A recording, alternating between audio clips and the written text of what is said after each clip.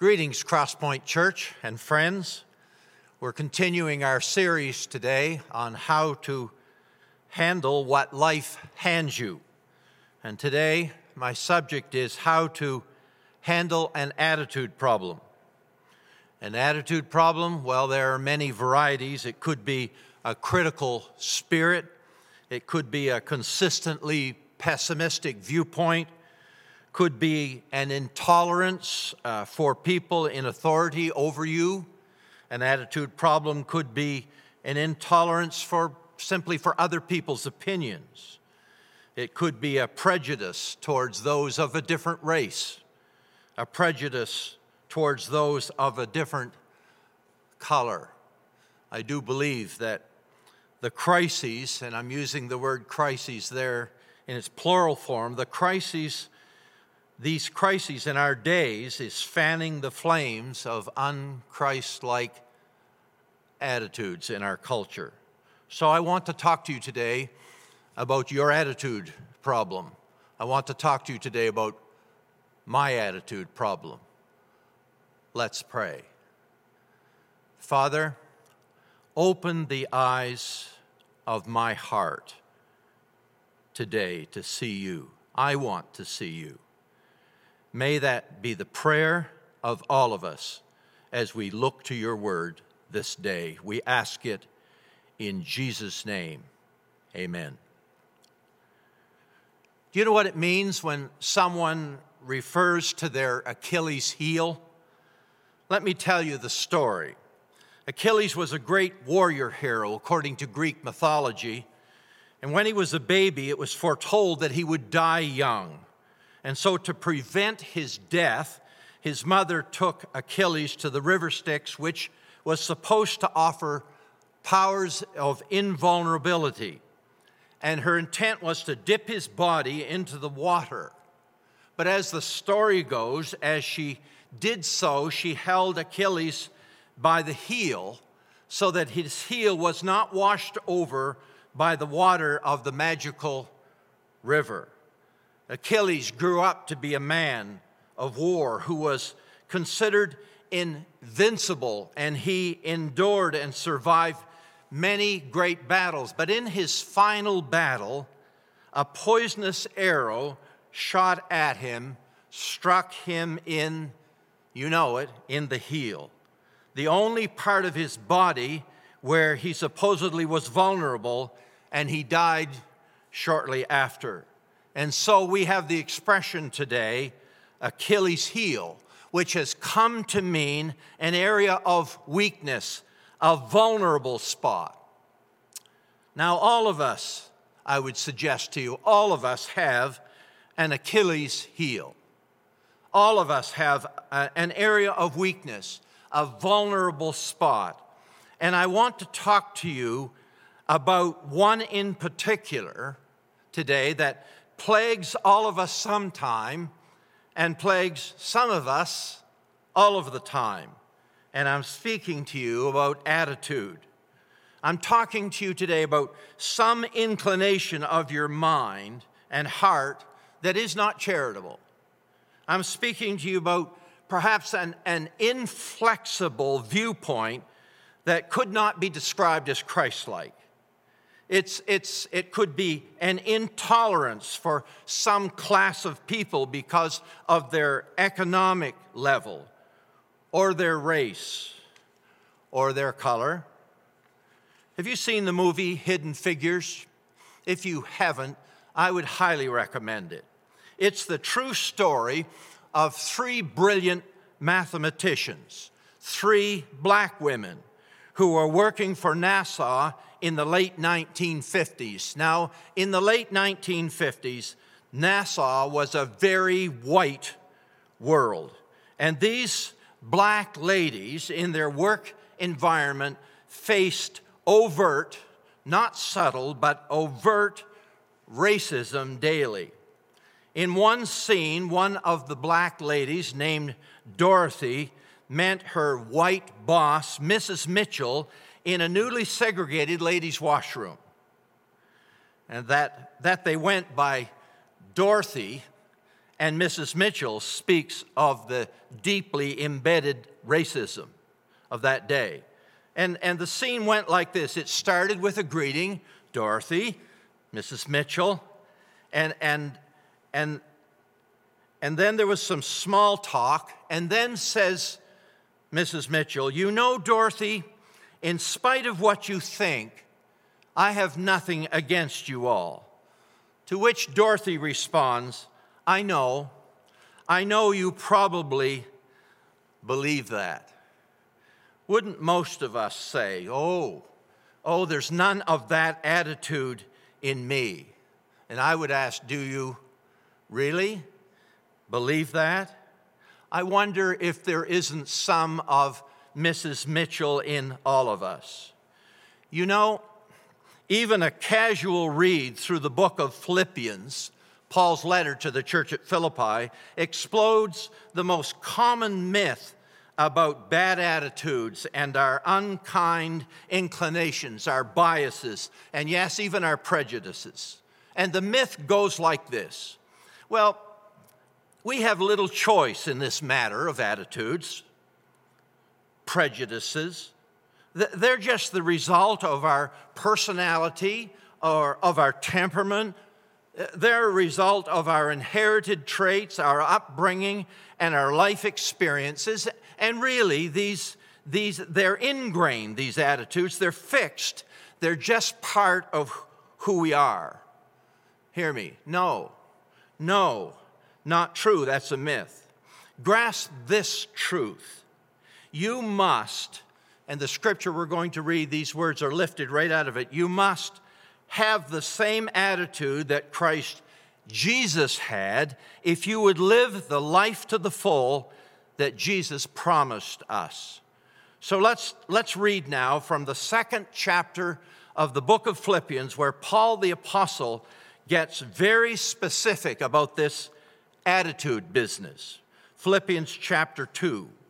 Is there any encouragement from belonging to Christ? Any comfort from his love? Any fellowship together in the Spirit? Are your hearts tender and compassionate? Then make me truly happy by agreeing wholeheartedly with each other, loving one another, and working together with one mind and purpose. Don't be selfish. Don't try to impress others. Be humble, thinking of yourselves as thinking of others as better than yourselves. Don't look out only for your own interest, but take an interest in others too. And here it is. You must have the same attitude that Christ Jesus had. Though he was God, he did not think of equality with God as something to cling to. Instead, he gave up his divine privileges. He took the humble position of a slave and was born as a human being. When he appeared in human form, he humbled himself in obedience to God and died a criminal's death on the cross. Therefore, God elevated him to the place of highest honor and gave him the name that is above every other name, that at the name of Jesus every knee should bow in heaven and on earth and under the earth, and every tongue confess that Jesus Christ is Lord, to the glory of God the Father. Dear friends, you always followed my instructions when I was with you, and now that I am away, it is even more important. Work hard to show the results of your salvation, obeying God with deep reverence and fear. For God is working in you, giving you the desire and the power to do what pleases him.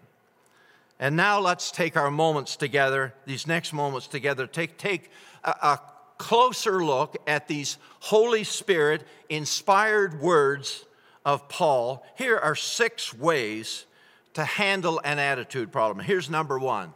Face the hard truth. Face the hard truth. And what is the hard truth? It's this. Each of us must be willing to say to the Father, Father, search me and know me, and see if there is any wicked way in me. We need to face the hard truth that perhaps we have a problem. No wonder attitude is addressed over and over and again in the Bible. And no wonder Philippians chapter 2, verses 1 to 13 was written. The reason it's written is because this area of attitude problems, it's your problem and it's my problem. There's an old gospel song that goes like this: it's me, it's me, O Lord, standing in the need of prayer. Not my brother, not my sister, but it's me, O Lord. The song simply stating the truth. I'm the one with the problem. Why is it? Why is this problem so easy to see in someone else and so difficult to see in ourselves? This problem, this attitude problem. Jesus said it best when he spoke these words: why do you try to remove the speck of sawdust from your brother's eye when you have a plank sticking out of your own eye? It's been 28 years since Pastor Laurel Buckingham, longtime pastor, over 40 years at Moncton Wesleyan here in the province of New Brunswick. He and I traveled to a conference in Allentown, Pennsylvania, and on the way home we had a bit of time between flights in the airport in Newark, New Jersey. 7 hours, that's a bit of time. And that's too long a time to just simply shoot the breeze. And about 5 hours into this wait, just the two of us together, we got into some serious conversations. And I asked this question of him. I said to him, would you critique me? Answer this question for me. What in me do you see as a weakness? What in me do you see as a flaw? Do you see any tendency in me that could cause me problems in my ministry up the road? You know, when I posed that question back in that day, I don't know what I expected. I thought maybe he might say something like that: oh, you're fine, you're a good guy, John, you have no problems. But he didn't. He answered my question. And he said, John, from time to time, at that time we served on the District Board of Administration for the Wesleyan Church here in the Atlantic provinces. He said, from time to time I've noticed that when things don't go your way, your attitude goes south. And he says, you need to guard your attitude, and if you don't deal with it, he said, it will hurt you up the road. Well, do I need to tell you, needless to say, I spent the next 2 hours in the other terminal. I don't have to take that kind of grief from anyone. No, I didn't do that. I realized on that day, I realized that I needed to face the hard truth. I had an attitude towards people who disagreed with me. And that experience, way back then, almost 30 years ago, that experience makes me look at other attitudes of mine that perhaps need adjustment. Do you need to do that? Shouldn't you do that today? Face the hard truth? You know, I grew up in this very church, Crosspoint Church. In those days, it was called Olivet. We used to sing a song in Sunday school and children's church, and it went like this: Jesus loves the little children, all the children of the world, red and yellow and black and white. They are precious in his sight. I reflect back on that, but none of us seemed to be much concerned that we were all white. And it makes me wonder, do we need to wake up and face the hard truth? You have an attitude problem? Here's number 2.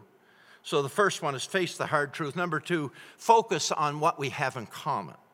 And I take you to verse 2, we just read it. Then make me truly happy by agreeing wholeheartedly with each other, loving one another, and working together with one mind and purpose.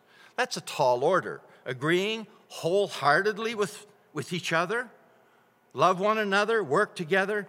You see, Paul is saying to that church in that mixed culture of his day and to us in this day, although people are of a differing racial and cultural backgrounds, we need to be of one in mind because of our common purpose. And here's what we have in common. We believe every person is precious in God's sight. Every person has value in the eyes of God. Value in the eyes of God, equal value. Every person in every circumstance, every person of every race, every color, every culture is a person that Jesus came to seek and to save. They're lost. That includes the brutal policeman who abuses his position. Jesus came to save him. That includes the looters who run wild in the streets of our country, in the country to our south, our neighbor, who run wild in the streets, who are not really at heart the least interested in racial prejudice. We need to remember Jesus died to save them. Hear me, the ground is level. The ground is absolutely level at the foot of the cross. We're all the same. We're all the same. Galatians chapter 3, verse 28. What a strong statement. It says, there is no longer Jew nor Gentile, slave nor free, nor is there male and female. And then the grand statement at the end of that verse, for you are all one in Christ. We need to focus on what we have in common. Here's number 3, forget about yourself. Verse 3 says, don't be selfish. Don't try to impress others. When we're thinking about what others think about us, we're thinking about us. Paul contrasts selfishness with the attitude of Christ, and they are mutually exclusive. One excludes the other. Selfishness and a Christ-like attitude cannot coexist. Can't happen. My dad pastored this church from 1953 till 1970, and he had some favorite stories, and this is one of them. Years ago, right here at Cross Point, we had a midweek prayer meeting, and it invariably went like this. The meeting would open by singing 4 or 5 songs, some the choosing of people who showed up. Be ready with your favorite song, we'd sing it. Then we'd have a time of prayer when everyone present in the meeting would kneel. And then 4 to 6 would pray aloud. Then a short sermon, about 10 minutes by the pastor.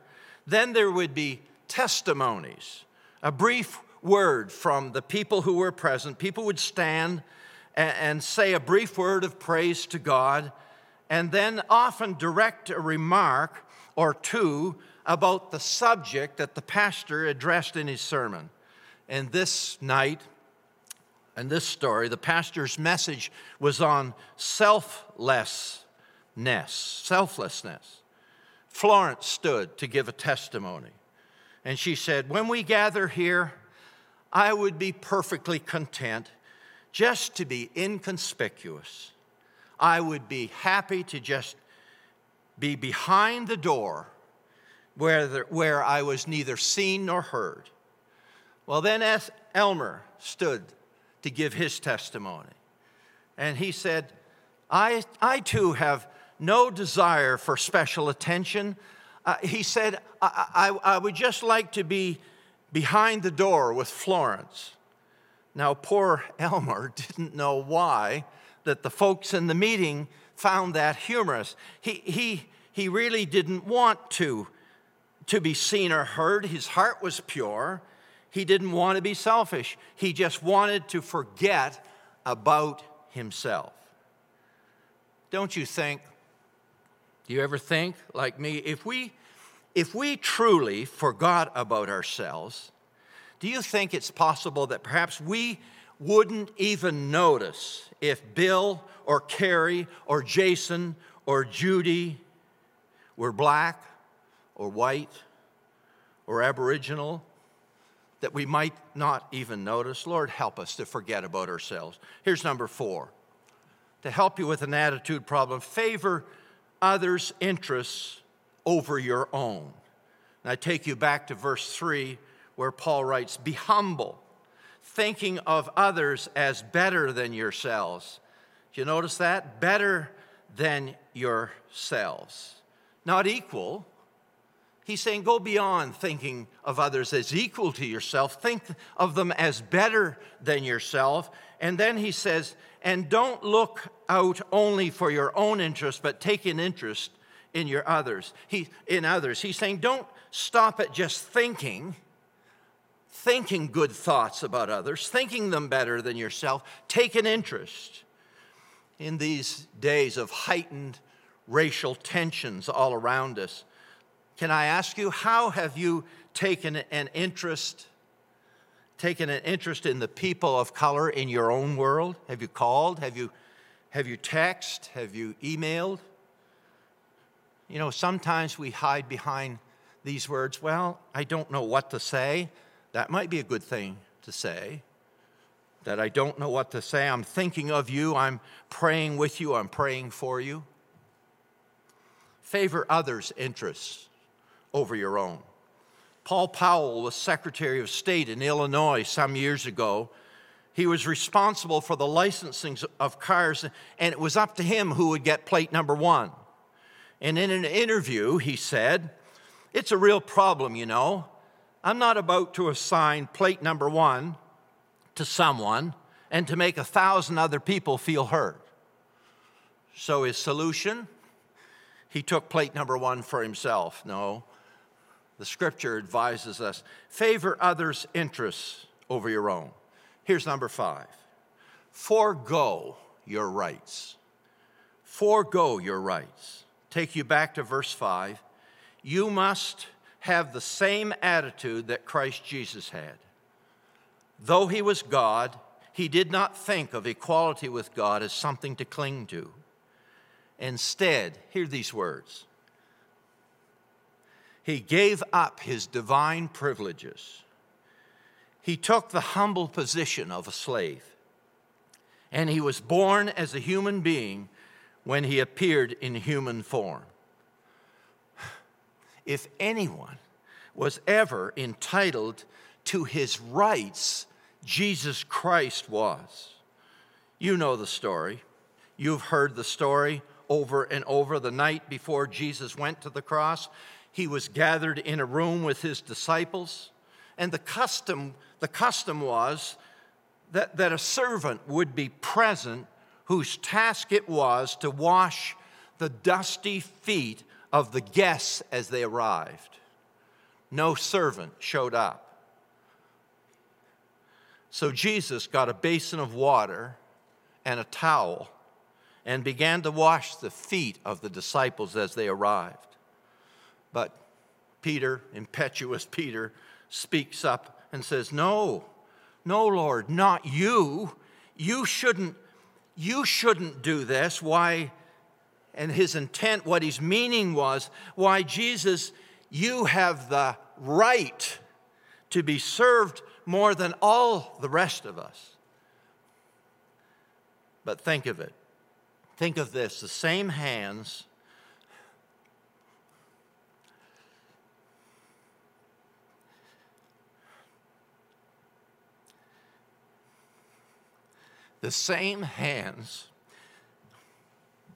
that moved over the formless abyss in the beginning and worlds leapt into being.